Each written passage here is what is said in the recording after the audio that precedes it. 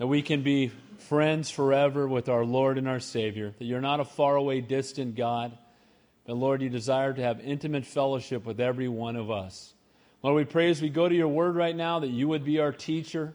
Give us ears to hear what your Spirit would say to us this morning. In Jesus' name we pray, and all God's people said, Amen. God bless you guys. If you don't, again, I know it's been announced, but if you don't have a Bible, you will need one. So raise your hand. We don't put words up on the screen. Nothing wrong with that, but we want you to open up the Bible. Amen? Because I found if you don't open it up on Sunday, you're not going to open up Monday through Friday. All right. So turn your Bibles to 2 Corinthians chapter 11, continuing our verse-by-verse study through the New Testament. There we go. Is that better? I felt myself yelling. Now I know why. All right. One quick prayer request. We made an offer on a building on Friday. So be praying. God's will be done. We want to be neither foolish nor faithless, and we feel like we've counted the cost, and if it's where God wants us to be, it'll happen, and if not, then that's what we don't want it anyway. Amen? So I have total peace about it, but it would be a blessing, so we'll just keep that in prayer. May God's will be done. Corinthians. We know these people. We've talked about them week after week. For those who might be new or very forgetful, the Corinthians were a very wicked people, as we know. 1st and 2nd Corinthians has been referred to by many as 1st and 2nd Californians, because they were very much like us.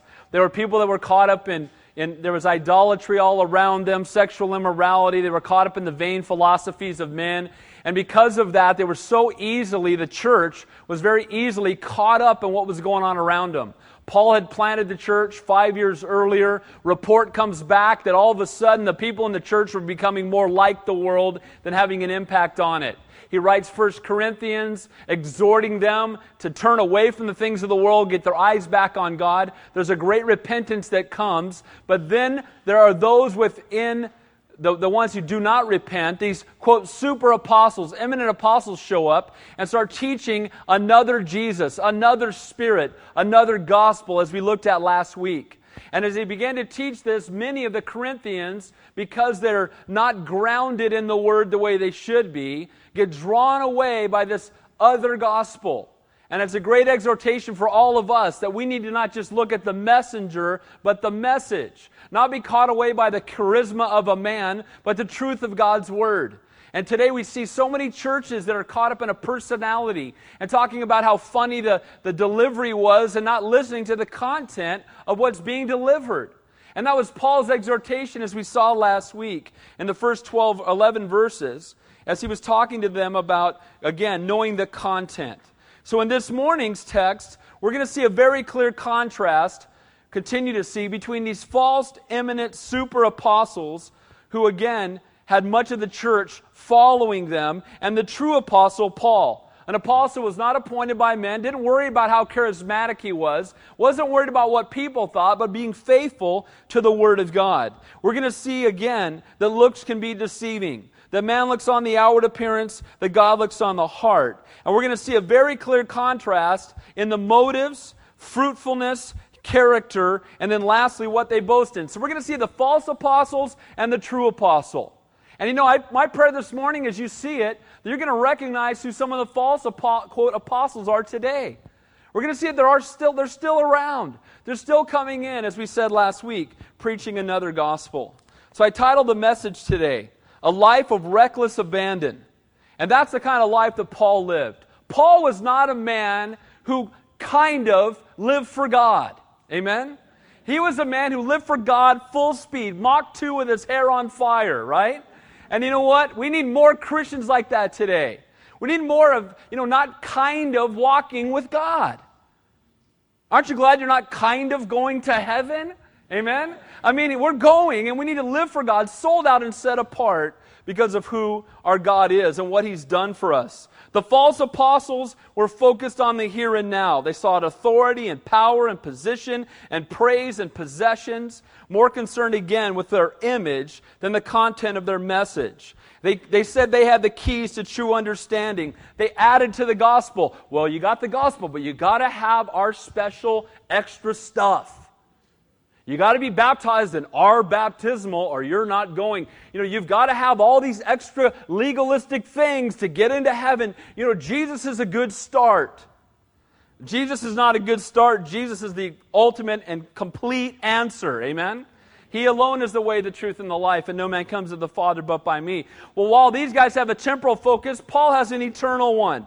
He sought no power, no position, no authority in the here and now. He cared nothing for his personal image before men. He sought only that God would be glorified. And when he would boast only in his infirmities and trials so that God would be glorified.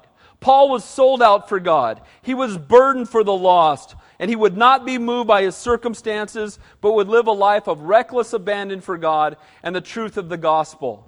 Why were so many of the believers in Corinth duped by these false apostles? Because they were more focused on the outward appearance and the delivery of the messenger than the content of the message. The false apostles, as we saw last week, and we're going to continue today, appeared as angels of light. They looked good, but remember that looks can be deceiving. Again, content. What is he saying? I've told you many times, I have neighbors. My old house, a neighbor of mine went to a church here in town, and I'd ask him every week, how was church? The guy was so funny. Great. What was the message about? I have no idea. The guy should be Robin Williams. He's just hilarious. And man, and I'm just laughing so hard. And his marriage in the meantime has fallen apart. His kids are not walking with God. And I'm not even sure if he knows the Lord because he's never even been told what he needed to do to be saved. He didn't realize he was a sinner in need of a Savior. I'm sharing the gospel with him and it's like it's the first time he's heard it. And he's been going to a church in town for 5 years. Never let it be said. Amen? That's false. That's not the truth. We need to be delivered the truth in a powerful way. So let's pick up where we left off last week. I'm going to backtrack one verse to verse 12. And we're going to again see reckless abandon for the Lord, and we're going to see a contrast between these false apostles and the true apostle, one sent by God. Verse 12. But what I do, I will also continue to do, that I may cut off the opportunity from those who desire an opportunity to be regarded just as we are in the things of which they boast. Paul's talking about the false apostles. And Paul would continue to preach the gospel free of charge. If you guys remember last week, get the tape if you weren't here. They're always free. CDs are free. Help yourself. It'll catch you up. But he said in last week's text, I'm going to preach the gospel free of charge. And these false apostles accused him of being an amateur. Oh, you don't charge money because your message is of no value. The reason we charge so much is because our message is so powerful. What does that sound like? You see these people on TV today doing the same thing. We need to send them money because they're... Stop it. You know what? I'm going to just say it. When you see TBN offering to send you money, then you know that revival's happened. Amen? And when they stop asking you and begging you and telling you that they're going to go off the air if you don't send them a check, you know what? Where God guides, God provides, and we shouldn't have to beg. Amen? And so we see here so clearly these false apostles proclaimed that because they were being paid so much, that they had a great message because Paul was sacrificially living for God, refusing to accept any money, making tents and preaching the gospel without compromise, that he was an amateur. And he says, you know what, I'm going to keep doing it and I'm not going to stop because I'm more concerned about being obedient to God than being faithful to men. These false prophets were hirelings. Where they went where the gig was profitable. When Jesus called the apostles, do we see any mention of pay?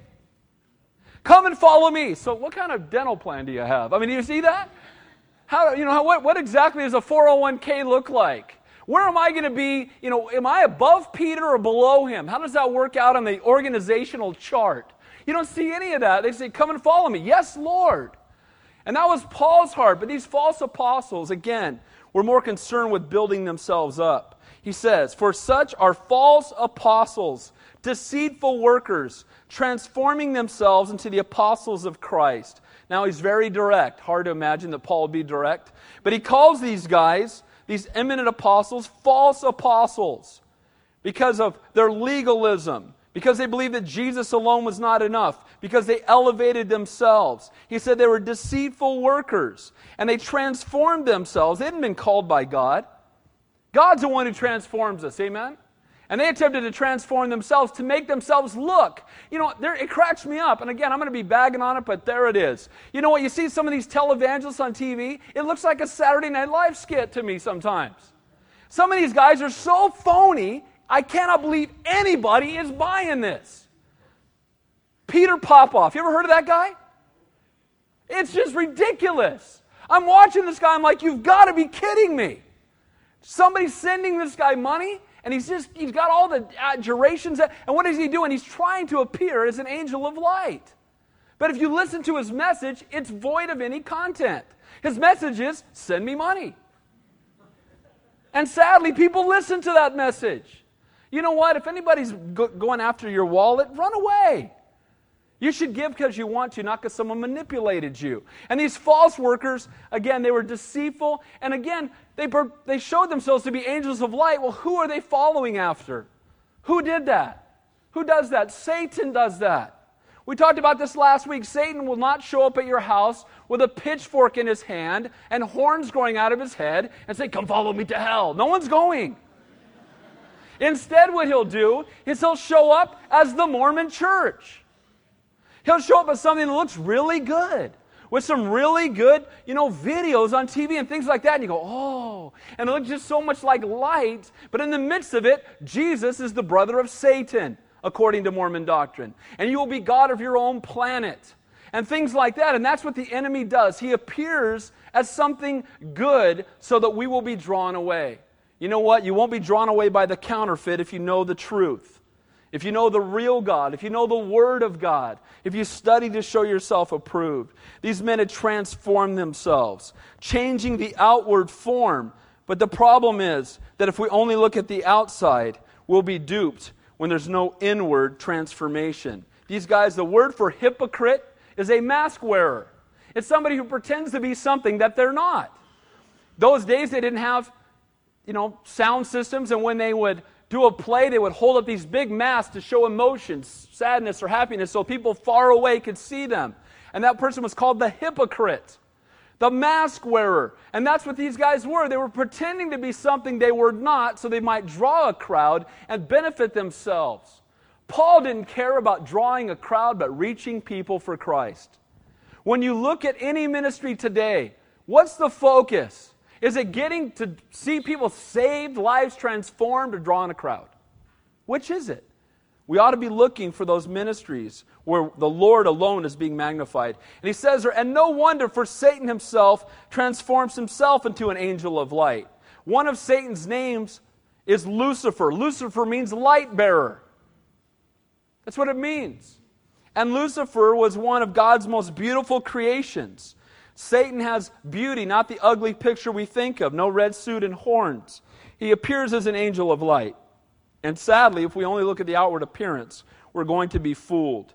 The Corinthians had been taken in by these false apostles, by their charisma, their great oration skills, their outward appearance. Remember we talked about this last week, that Israel's first king they called was King Saul. Why did they pick him? Because he was yoked. He was good looking. He was tall of stature. God's man was David, teenage ruddy kid. Why? Because God looks on, not the outward, man looks on the outward appearance, but God looks on the heart. And that's where that verse comes from in 1 Samuel.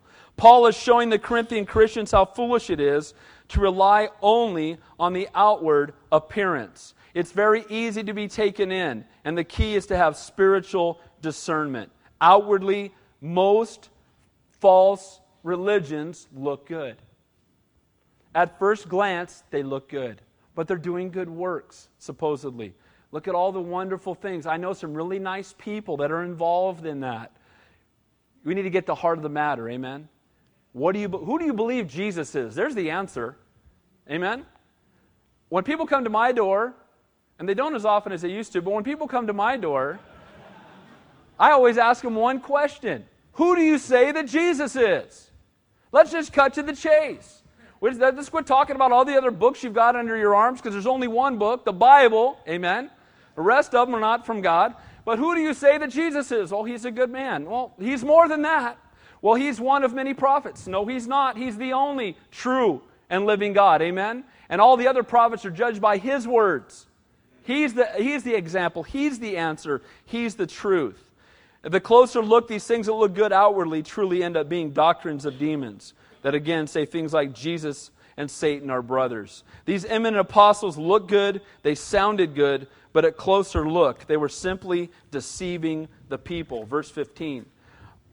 Therefore, it is no great thing if his ministers also transform themselves into ministers of righteousness, whose end will be according to their works. What I want you to see in this verse is their end will be according to their works. Their end will not be according to their looks. Their end will not be according to their appearance. The end will not be according to how much money they raised. The end will be according to the works they've done for the Lord, and whether their ministry has truly been fruitful for God's glory. Their end, their final destiny, their eternal address will be based not according to their outward appearance or popularity with men, but their right standing before God, their real character, their works. Works of deception may deceive men, but you're not going to get over on God. Amen? You may have everybody in the world duped. You may have everybody in the world thinking and talking about how wonderful you are. How are you doing with God? He knows exactly what your motivation is. He sees through the truth of the matter. The very works of these men, promoted as necessary for salvation, will condemn them when they stand before Almighty God. By the way, works cannot save you. It's the fruit of salvation, not the path to it. Amen? Good works should be fruit of salvation. But it's not good works that can save us, because if they could, Jesus wouldn't have had to die on the cross. Amen? If we could be good enough, there would be no need for our Savior to die. We have many of these false teachers in the world today. They're referred to in the Bible as ear ticklers, telling people what they want to hear. You have charlatans seeking to get rich off the church, and deceivers preaching a false doctrine, seeking to draw men unto themselves. Can I encourage you, before you get financially involved or really involved in any way with any church, know what they believe. In every way. Don't listen to one message that sounds good. Hear the whole thing. Amen? You know, I love it. I'm encouraged when people call our church and say, where do you guys stand on? And they start asking me questions. That blesses me. I go, praise the Lord.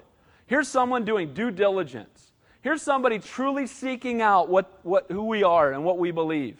I went to your website and I was reading this and I have some questions. Praise the Lord. That's a good sign. Verse 16 through 18. Now we're going to see Paul speaks of his reluctance to boast. We talked about this last week. He called it foolish folly. He doesn't like to boast, but he's going to boast in his physical attributes just to give a clear contrast to his heart and the heart of these false apostles. Verse 16. I say again, let no one think me a fool. If otherwise, at least receive me as a fool, that I may also boast a little. What I speak not according to the Lord, but as it were foolishly, in this confidence of boasting. Seeing that many boast according to the flesh, I also will boast. Paul hated to talk about himself. Paul loved to talk about the Lord. Paul did not have all the physical attributes these false apostles did, but he did have something greater. He had the truth. And he said, you know what? I'm going to share some things that will glorify God, that will show, again, the difference between one who's truly been called by God and one who is not. He feels foolish in boasting in himself, but he's going to boast in the things that have happened in his life so you and I can see the clear contrast. Because I'll tell you what, nobody that I've ever met was more of a reckless abandon for God than the Apostle Paul. This guy, as we're going to see, was sold out for the Lord. Verse 19. For you put up with fools gladly, since you yourselves are wise. This is said again with great sarcasm. You put up with fools gladly because you use worldly wisdom. Because of your worldly wisdom, you'll listen to these deceivers and you'll applaud them. Guys will get up and say things contrary to the truth, and you'll listen and you'll applaud when they're done. And sadly, we see this even in the church today. Because of a lack of spiritual discernment, they will fall for the wisdom of this world. And again, what incredible foolishness that they had willingly submitted to. Verse 20. For you put up with it if one brings you into bondage, if one devours you, if one takes from you, if one exalts himself, if one strikes you on the face. So enticed by these eminent apostles and their outward charisma, They had foolishly endured the abuse of these false teachers. They brought them into bondage. They enslaved them to legalism. I know so many, it breaks my heart. I meet people who are in bondage to the legalism of their, quote, mentor or whatever. This person they're following has put so much of a burden on them. He who the Son sets free is free indeed. Amen? As Christians, we shouldn't be walking around, oh, it's just so hard being a Christian. It's not hard being a Christian. It's hard being an unbeliever. Amen? I'm going to heaven. My best friend created the universe. I'm not in this by myself. It's difficult when you don't know God. Amen? Oh, it's just so hard being a Christian. No, it's not. It's freeing being a Christian. Amen? Do I go through difficult times? Do we all go through difficult times? Yes, but we don't go through them alone. Amen? And so he's saying here very clearly that, look, they enslave you. They devour you, which means they eat you up. They take from you. They seize their possessions. They exalt themselves. They made arrogant claims, and they literally were physically slapping them on the face when they didn't understand. Now, this is a tradition of many rabbis. When they would teach somebody, if they didn't get it, they would slap them across the face and tell them, listen up, right? Don't you get it? And so these guys were, oh, hit me again, right? I mean, the foolishness of, because someone's charismatic, because somebody has a personality that we admire, to listen to lies like this. And Paul is tired of it. You know, Paul's heart was for the Corinthian believers. This was a church that he had planted. These were people whose lives he had invested in. He had seen them come to the saving knowledge of Christ. He was blessed by the fruit of their ministry. The word comes back. They're being devoured by these false apostles, and his heart is broken. He's saying, oh, Lord. And he's writing this letter, again, to draw them back into right fellowship. These guys had brought them into bondage to men. And isn't that what every cult today does? Why do people have such a hard time leaving cults? Because they're afraid of what the men in charge of them will think or say or do to them. I can't tell you the number of people I witnessed to. Yeah, but if I leave, I got these people over me and this hyper-shepherding and telling them how to live every aspect of their life. You know what? I want to keep you from coming to me and get you to go to the Lord. Amen? Certainly I'm here to minister to you. The pastors are here. Other Christians are here to minister to you and to pray for you. And we want to do that. But may you never make any man a substitute for going straight to God. Amen? And that's what has happened is they're getting in the way. The veil's been torn. We have one mediator, right? Jesus Christ, seated at the right hand of the Father. Again, Paul's heart is that he would not bind them. The Lord would not bind them, but free them. He would not devour them, but heal their wounds. He would not take from them, but give to them in abundance. His apostles would not exalt themselves, but exalt the Lord. And he would not strike us in the face, but hold us in his righteous right hand. That's our God, amen? Maybe you're here visiting. Maybe you go to a church where there's heavy bondage like that. It should not be that way. You shouldn't walk around condemned. There's therefore no condemnation for those who are in Christ Jesus. Amen? There should be joy. There should be peace in the midst of a lost and dying world because we know who we belong to. Verse 21, to our shame, I say that we were too weak for that. But whenever anyone is bold, I speak foolishly. I am bold also. To our shame. Again, more sarcasm. Paul confesses that he is too weak to abuse the sheep that way.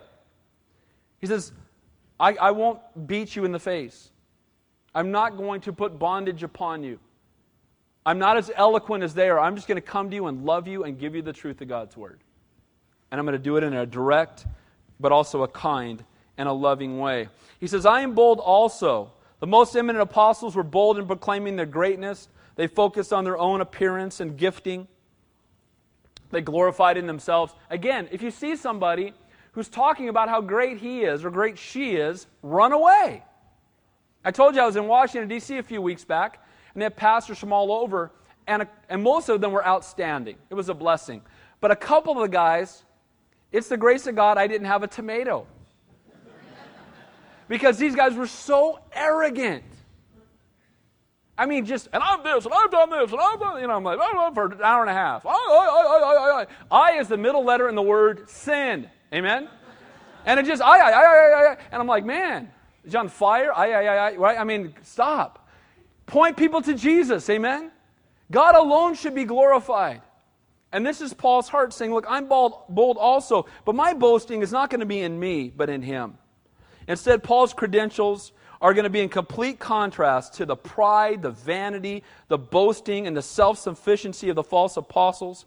Paul boasted in his physical infirmities, not his outward appearance, but his inward faithfulness. This is what we ought to look for. Can I tell you, as your pastor, the people that have the greatest impact on me, the pastors that I love to listen to the most, are the ones who've walked through God through great difficulty. Great difficulty. My favorite Bible teacher on this planet is John Corson. John Corson's wife was killed in a car accident. Then about 7 years later, his daughter was killed in a car accident. And he never wavered in his walk with God. He went through difficulty, but I say, there's a man I want to listen to. There's a man whose walk with God isn't dependent upon his circumstances. There's a man who's walked with God through a great deal of time, through a great deal of trials, and just keeps on walking. There's somebody who I want to pay attention to. Amen? A man who doesn't seek glory for himself, always glorifies God. And so too, this is Paul. And you know what? Wait till we read Paul's list. We're going to read it right now. This is heavy. Now, I want you to keep in mind, those of you say, I want to be just like Paul. Okay. Read this list, and when we're done, say, I kind of want to be like Paul. I mean, you might change just how much, but look, this is the man that was used greatly by God, but look at all that he would have to go through. Look what he says in verse 22. Are they Hebrews? So am I. Are they Israelites? So am I. Are they of the seed of Abraham? So am I. These false super apostles were proud of their Jewish heritage. And again, they thought that Jesus wasn't enough for salvation, and they taught you had to be a good Jew, you had to be circumcised, you had to keep the law. They were very legalistic, and they were bringing people into bondage of legalism, and they boasted in their heritage. Well, guess what? Paul says, my heritage is just as great as theirs. I'm a Hebrew. I was born, into a Jewish family. I am an Israelite. I am of the seed of Abraham, which points to the messianic line. He said, physically, these guys have nothing on me. Their heritage, nothing on me. And so, the thing that they were bragging about, he's making it very clear that he too has that very same ancestry as a source of credibility for their ministry. And they would talk down about Paul like he wasn't, quite up to snuff in comparison to them. And he was making it very clear. The eminent apostles, again, spoke of their outward appearance as proof of their calling. Paul's proof of calling is going to be his inward endurance. These super apostles sought the praise of men and the temporary glory of this life. The apostle Paul sought only that God would be glorified, the gospel would be delivered to all who were lost, even at the cost of his own life. As we go through this list, he's given us his heritage. Now he's going to tell us all the stuff he's been through, and yet he doesn't quit. As we read this, just remember, he could have quit. And I have to confess, I probably would have. And he doesn't. Why not? As we're going to see, because he has such an incredible burden for the lost. Because he has such an eternal focus that this reckless abandon isn't even a choice to be made. It's just the heart of the Apostle Paul. This is who I am. This is where I'm going. Before we move on, I heard a great story at the pastor's conference. One of the pastors, John Michaels, was speaking on missions. And as we went through, the title of the conference was A Successful Church in God's Eyes, which I loved. Not a successful church in the world's eyes, but in God's eyes. And they went through the 7 churches of Revelation. And he was speaking about missions, and he was talking about an elderly woman in his church. And he said, if there was 10 more women like this in Las Vegas, all of Vegas would be saved. He said, this woman just is reckless for God. And he said, she calls me up and says, Pastor John Michaels, she said, I need $10,000 because there are starving lepers in China. And we need to feed them. And John Michaels says, it's a big church, but he's like, I don't have $10,000 lying around. I can pray about it. And she says, okay, will you pray? I'll pray. Oh, all right, okay. So a couple days go by, she calls back and says, Pastor John Michaels, I have the $10,000. What? How did you get? And he said, she works on my staff. I pay her almost nothing, right? I know what she makes. He said, where did you get $10,000? She said, I sold my house. You sold your house? Her husband had died a few years earlier. He said she lived in a really meager home. But she saw the need of those people and said, how can my comfort be more important than them eating? So in Jesus' name, she sold her house and was going to send the rice to feed these lepers for a couple of years and said, oh, it's okay, I'll find a place to live. And John Michael said after she said that, he hung up the phone and went and got on his knees and said, Lord, am I saved? Because in comparison to this woman, I mean, here I am going, well, we got all these other things, we got a budget. How are we? And she sold her house. Now what's incredible is a couple more days go by and Pastor John gets a call from this woman. He says, Pastor John, I got a call from my daughter. Her daughter's an attorney. Her son-in-law is an attorney. They're doing very well in their careers. And they called him and said, Mom, we made too much money last year. And we were told by our accountants we need to do something with some of it. So you know what? We've prayed about it and we're going to buy you a house. She didn't give seed money hoping she'd get a bigger house. Amen? She gave because God put it on her heart that she needed to be obedient. And you know what? You can't outgive God. Amen? You don't give trying to manipulate God to give you more money. It's not the lottery we're playing in here. Amen? Instead, it was she saw the need and said, how can I sit in my house and have thousands of people go hungry? I'm going to sell my house so they can be fed. And then look what God turned around and does for her. This is reckless abandon for God. We need more of this. Amen? I'd start with me, Lord. Start with me. More reckless abandon for God. This is the Apostle Paul. Look what it says here, beginning of verse 23. Are they ministers of Christ? I speak as a fool. I am more. You know what? It's hard for him to say this. But the word minister here, are they ministers of Christ, is the word diakonos, which is where we get the word deacon. And in Greek it describes a humble servant, a menial worker. He says, are they ministers of Christ? I speak as a fool. I am more. This is so true. Because he was truly a minister of Christ, a servant, a humble servant, seeking only to do the will of God. Paul, in the position of service, was sold out in his dedication. He had reckless abandon. Nothing would deter him from what he was called to do. He didn't see being a minister as a title of exaltation and privilege, as the false apostles did. He saw it as a calling. And he saw it as someone who should walk in humility. It's so sad today. We need to be very careful that we don't exalt pastors to the position. Again, God has given the pastors authority in the church to minister truth to people. But the pastor's not the head of the church. Jesus Christ is. Amen? And pastor means servant. So senior pastor means senior servant. Chief under-rower. You're not here to serve me, I'm here to serve you.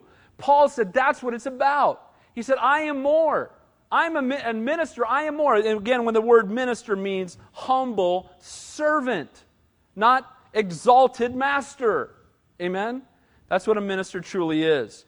And again, he felt like he was a fool. These super apostles have boasted in their accomplishments, all their outward things they had done, but every accomplishment they had was self-centered, temporally focused, done to draw attention to themselves, to promote their legalistic agenda. But as we're going to read through here, Paul's accomplishments were denying self, were eternally focused, were done to glorify God and to promote the good news of the gospel. And as we're going to see, at any cost, Paul's eyes, again, saw nothing that was too great for the gospel. He says there, in labors more abundant. The word labor there means to toil to the point of fatigue.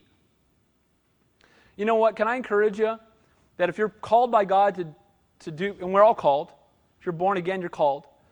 In your calling, if you're truly doing it sold out for God, there's going to be fatigue. There's going to be fatigue. I challenge Pat, when's the last time you labored in the Word to the point of fatigue in preparing a message? Not downloading it off the internet, but laboring in the Word. And you know what? Whatever ministry God has called you to, if you're in the children's ministry, you ought to be labored to fatigue in praying for those kids and in preparing that message for Sunday morning. Amen? They deserve the best. They deserve your complete dedication. They deserve that you would be totally devoted to doing that, not just giving them what's left over. Amen? And we see so clearly here the same. Paul said, look, this is in labor more abundant. These guys didn't labor. They were being served. They didn't understand the heart of a servant. He traveled great distance. He endured great hardship. He worked with his own hands so as not to be a burden to the church. And again, in ministry, it can be hard. It can be tiring. But again, these eminent apostles saw ministry as a privilege and a place where they were to be served. And Paul saw it as a calling. In 1 Corinthians 15:7, Paul said this, I labored more abundantly than they all. You know what I look for first to clarify calling? Is somebody who's willing to serve in any area. Because someone who's called by God, they're the ones sweating after church from putting away chairs. Seriously. They're the ones that just have they're doing it all totally for God. They're not giving God what's left. They're giving God their best. Now look what it says. So he labors more abundantly. So what are the results? In stripes above measure. We'll talk about this more in the next verse. But Paul only not worked hard and was fatigued in his service to the Lord, but he endured great suffering and great persecution. These stripes were frequent beatings described in detail in the coming verses. It says there, in stripes above measure, in prisons more frequently. Now we know it was only recorded one time up to this point in Paul's life that he'd been in prison, but he already had been in prison numerous times. Apparently there were others, and there were more to come. So in serving God with reckless abandon, it's not always going to be smooth sailing. Beatings came while walking in obedience. Imprisonment came while walking in obedience. And I see this when I go to India with Gospel for Asia. I talk to these guys. I'm in a van with 6 guys, myself and another U.S. pastor, and every one of the GFA guys had been imprisoned, and every one of them had been beaten for their faith. One pastor asked one GFA guy, what percentage of your students will be beaten for their faith? He said, what do you mean, what percentage? All of them, of course. And then, and acting like we know. Well, you're a minister of the gospel. You know what it's like. No. I had to drink cold coffee once before church. It was kind of... we have no idea. We have no idea the amount of suffering that comes often for those who serve. In deaths, often. This speaks of the numerous times that Paul was in the danger of being killed. Angry crowds tried to kill him on several occasions. As we're going to see in the next couple of verses, he was stoned to death at Lystra. It probably includes all the beatings and the perils that left him near death repeatedly. You know what? I love Paul because he could have quit hundreds of times. But his focus and his passion never changed because of his circumstances. And may that be said of us. Verse 24. From the Jews 5 times I received 40 stripes minus 1. What he's referring to here is scourging. Have you guys seen the Passion of the Christ? You saw what happened to Jesus? We know that clothes were stripped, hands tied around a post, feet dangling above the ground, completely defenseless, cat of 9 tails filled with bone and glass and metal, grabbed onto the skin. When it was pulled back, it ripped open the flesh. By the 7th or 8th lash, the body was like hamburger. And by the 39th lash, often the organs were exposed, and most men died. Paul had this happen to him 5 times. We can read right over that verse and go, 5 times before that. 5 times. And he just kept preaching the gospel. He would not waver. We won't tell our next door neighbor about Christ a second time because they made fun of us the first time. I shared my faith with him and he laughed at me. So that's it. I'm not talking. Right? I'm not going to be mocked like that. Beaten 5 times. Scourged 5 times. Why didn't he just quit? Because of his calling. His burden for the lost was greater than his fear of being beaten. The eminent apostles enjoyed the praise of men. The apostle Paul endured labor, persecution, hatred, near-death experiences. True faithfulness stands just as tall, remains just as faithful before a jeering crowd as before a cheering one. Someone who's called by God, it won't matter what the response is as much as it will matter that he's being obedient to the Lord. Paul's whole heart was, and we're going to see this later, he's seen heaven. He knows what's coming. He's got an eternal focus, and he's, Lord, I want my life to count for you. For me to live as Christ and to die as gain, Paul would say in his letter to the Philippian church. Reckless abandon. You know what? Can you imagine what Santa Cruz would be like if everybody in this room lived lives like the Apostle Paul? This would be Santa Cruz Holy Cross. This would. We'd be the Bible Belt. Amen? Why? Because, again, can you imagine just having the same burden? People still have free will. We can't force anybody to be saved. But certainly we can go out with reckless abandon to share the truth of God's love with every living person in this county. 3 times I was beaten with rods. Now these are the Gentiles. The Jews scourge, the Gentiles beat with rods. It's also called caning today. So 8 times total. 5 times by the Jews, 3 times by the Gentiles. And interestingly enough, it was against the law for him to be beaten with rods because he was a Roman citizen, and it still happened 3 times. And Paul didn't quit. His boldness for the Lord resulted in persecution from both the Jews and the Gentiles. But Jesus said, "Blessed are you when they revile and persecute you for my name's sake." Next verse. "Once I was stoned." And this is not pot. Amen? He wasn't smoking reefer. Once I was stoned. That's not what he's talking about. You know what happened to him? You know what happened to him? People picked up big rocks and threw them at him until he was dead. That's kind of a bummer in your day, right? They brought him outside the city gate. Now, again, there's some controversy as to whether or not he died. And whether you believe he died or not, he still got stoned to the point where they thought he was dead. And they left, and he either the Lord resuscitated or resurrected him. I think he was resurrected personally. And you know what he did when he got stoned and then he got up? You know what he did, the first thing? He went right back into the city to the same people that just threw rocks at him and started preaching Jesus to him.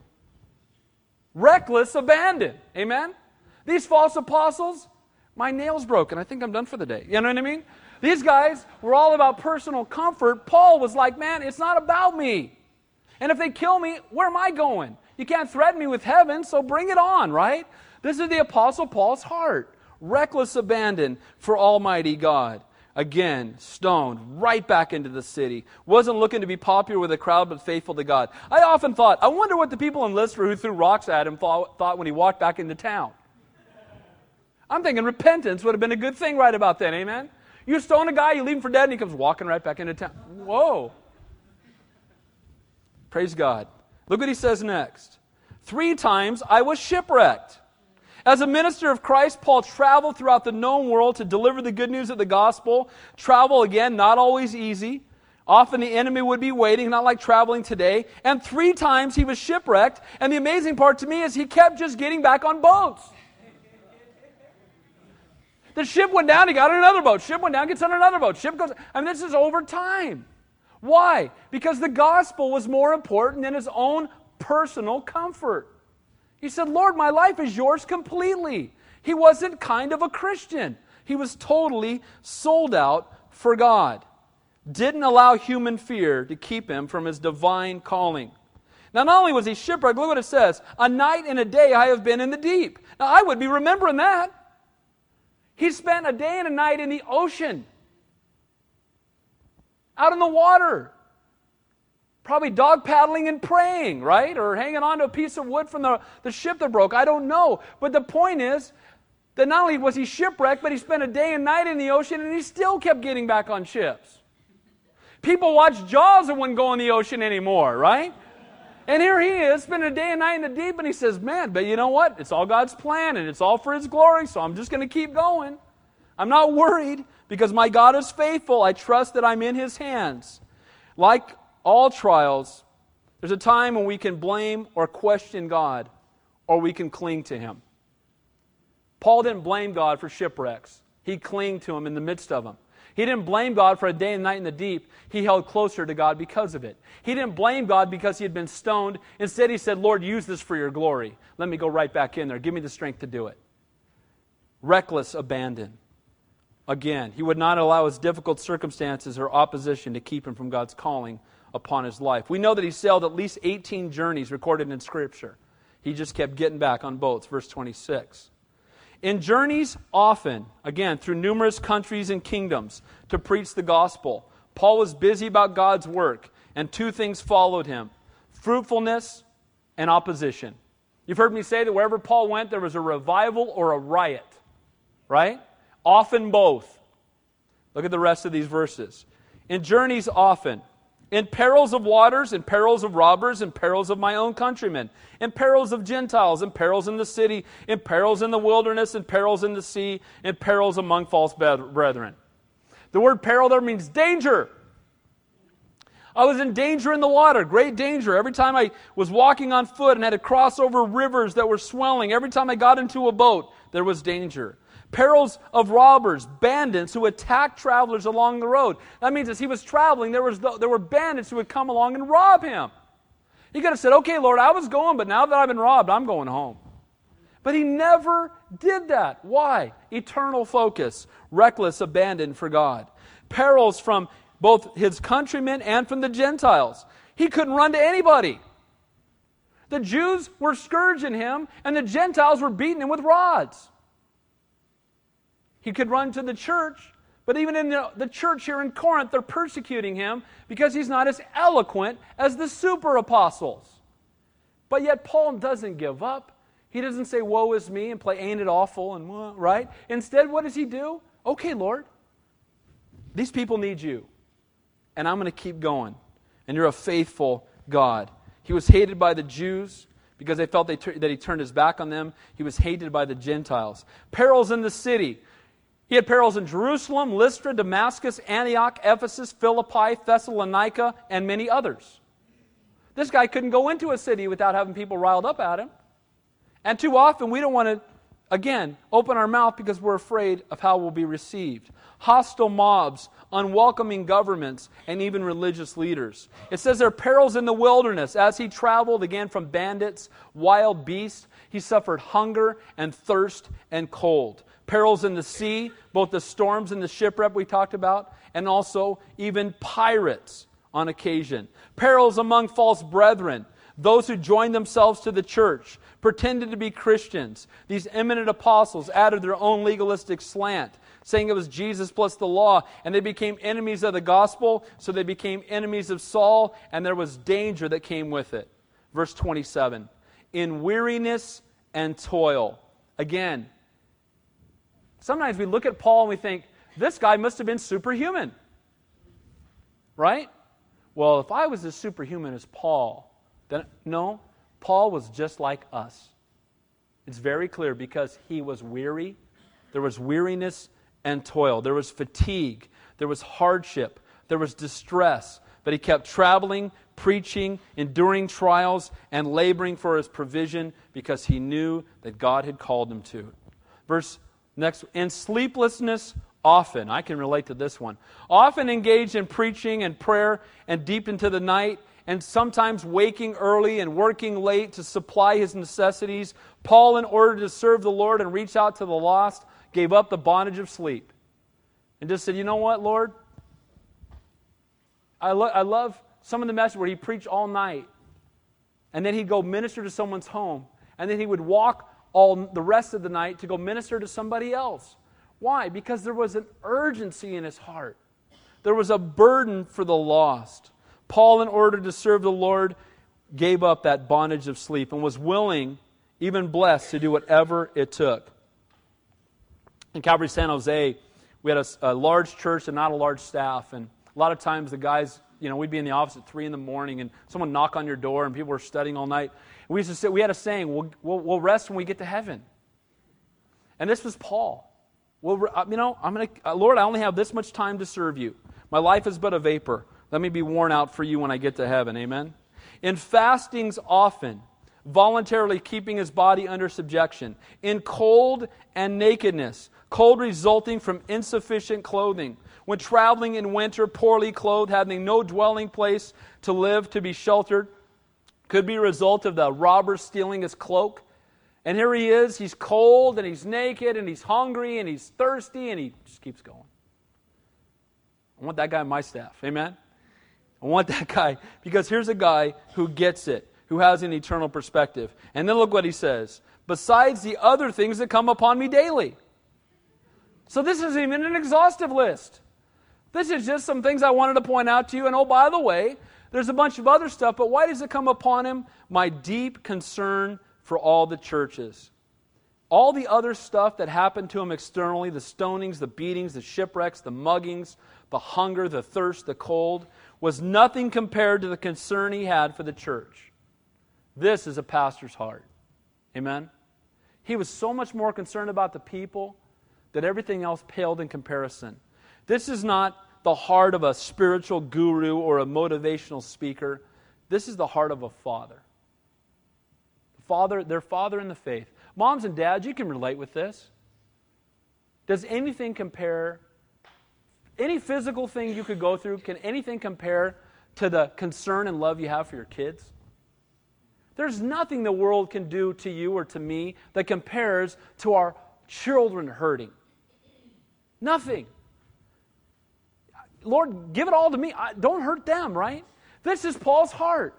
All the beatings, everything, it's nothing in comparison to the church not walking with God. The burden he has for his brothers and sisters in Christ. I'm going to keep going because I love them. And I want to minister to them. And I want to point them back to the truth. And I don't want them to be under the bondage of legalism anymore. And I don't want those who are confused about the truth to not understand. I'm going to keep going. I'm going to keep preaching till all have heard. I'm going to go till all come. And that was his heart.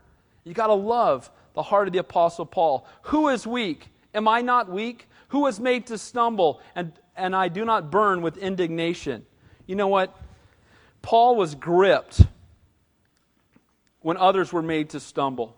It burned his heart. Paul cared about each church and each individual, and he says, I'm weak. I am weak. And I'll tell you what, I'm broken when someone is made to stumble. It burns me up. It broke his heart more to see someone stumbled in their walk than to be beaten 5 times. It broke his heart to see someone outside of God's will, outside of God's truth. Paul cared about each of the churches for every struggling and suffering believer in the church, so much so that no amount of persecution or personal discomfort would keep him from the calling and the task at hand to reach the world with the truth of the gospel. What made Paul tick? Why did he have zeal when all others didn't? How was he able to have such great joy and serve with such reckless abandon, all the while enduring these great trials? Why didn't he just quit? I think we have three things if you take notes. In chapter 12, he knew the reality of heaven. We're going to see it next week. God had given him a glimpse of heaven, and he knew what was in front of him. So because of it, the things of this world were dim in the light of heaven. It wasn't some foggy, distant promise. He had seen it personally. He had an eternal perspective. And again, let me ask you a question. Has the Lord made heaven real in your heart? Are you really looking forward to heaven? Could you really say, come quickly, Lord Jesus? Or, there's a few things I want to do before he comes back. I will confess to you, I've been guilty. Have you ever been guilty of that? Am I the only one who thought, well, there's a few things I'd like to do before he comes back? I'd really like to see my kids grow up. I'd really like to do this. I remember I was playing football in college and we had a big bowl game. I was like, Lord, don't come back before the bowl game. That's just wrong. Like a bowl game is better than heaven. We need to make heaven real in our hearts. Amen? It was real to Paul, and because it was real, nothing else mattered. You know what else? Can I say this? Have you ever looked at a crowd of people, or your family or your classmates, and been broken over where they're going to spend eternity, to the point that it drives you to weeping? That ought to be our heart. Sometimes I drive downtown on the mall and I just weep. And that should be our heart, because if it is, then these temporary persecutions will mean nothing, because we'll see those people in the light of eternity and we'll have hearts that are broken for them. Amen? This was Paul's heart. Knowing the reality of heaven, Paul would not be moved by the temporal persecutions of this world. He also knew the power of the gospel. He knew the reality of heaven and the power of the gospel to transform lives. And if anybody could preach to that, it was Paul. He was Saul of Tarsus on the road to go persecute Christians, got knocked off his high horse, looked up, met Jesus Christ. Life was turned right side up. Amen? And if anybody could talk about the power of God, it was him. Later he would say, I am not ashamed of the gospel of Christ. Paul knew that the gospel of Christ alone would transform the world. It wasn't politics. We should be politically active. It wasn't, all the other things that we think are important. It's Christ that will transform the world. And Paul knew about the mercy of God because it had transformed his own life. He knew the reality of heaven, the power of the gospel, the mercy of Christ. It had transformed his own life. Later he would say this, "For our light affliction, which is for but a moment, is working for us a far exceedingly and eternal weight of glory, while we do not look at all things which are seen, but the things which are not seen. For the things which are seen are temporary, but the things that are not seen are eternal." You know what? In comparison to eternity, nothing the world can do to us is anything. Amen? Nobody's standing in heaven bummed out about a trial they went through. Nobody. And yet we will get derailed by a trial and just stop serving and stop sharing our faith and be mad at God. And Paul got it.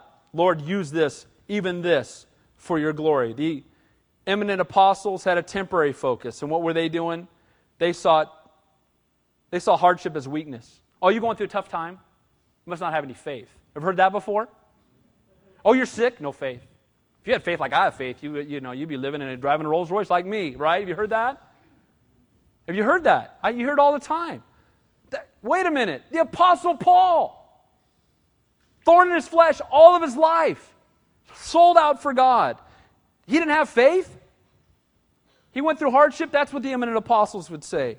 The sign of true calling is enduring through the midst of difficulty. Almost done. Verse 29, as he said, he was indignant because of his heart was for others. He was burned. It burned Paul up to see these false teachers stumble other believers. If I must boast, I will boast in the things which confirm my eternity. Paul's boasting was not in his ability, like the false apostles, but in his weakness, that God would be glorified.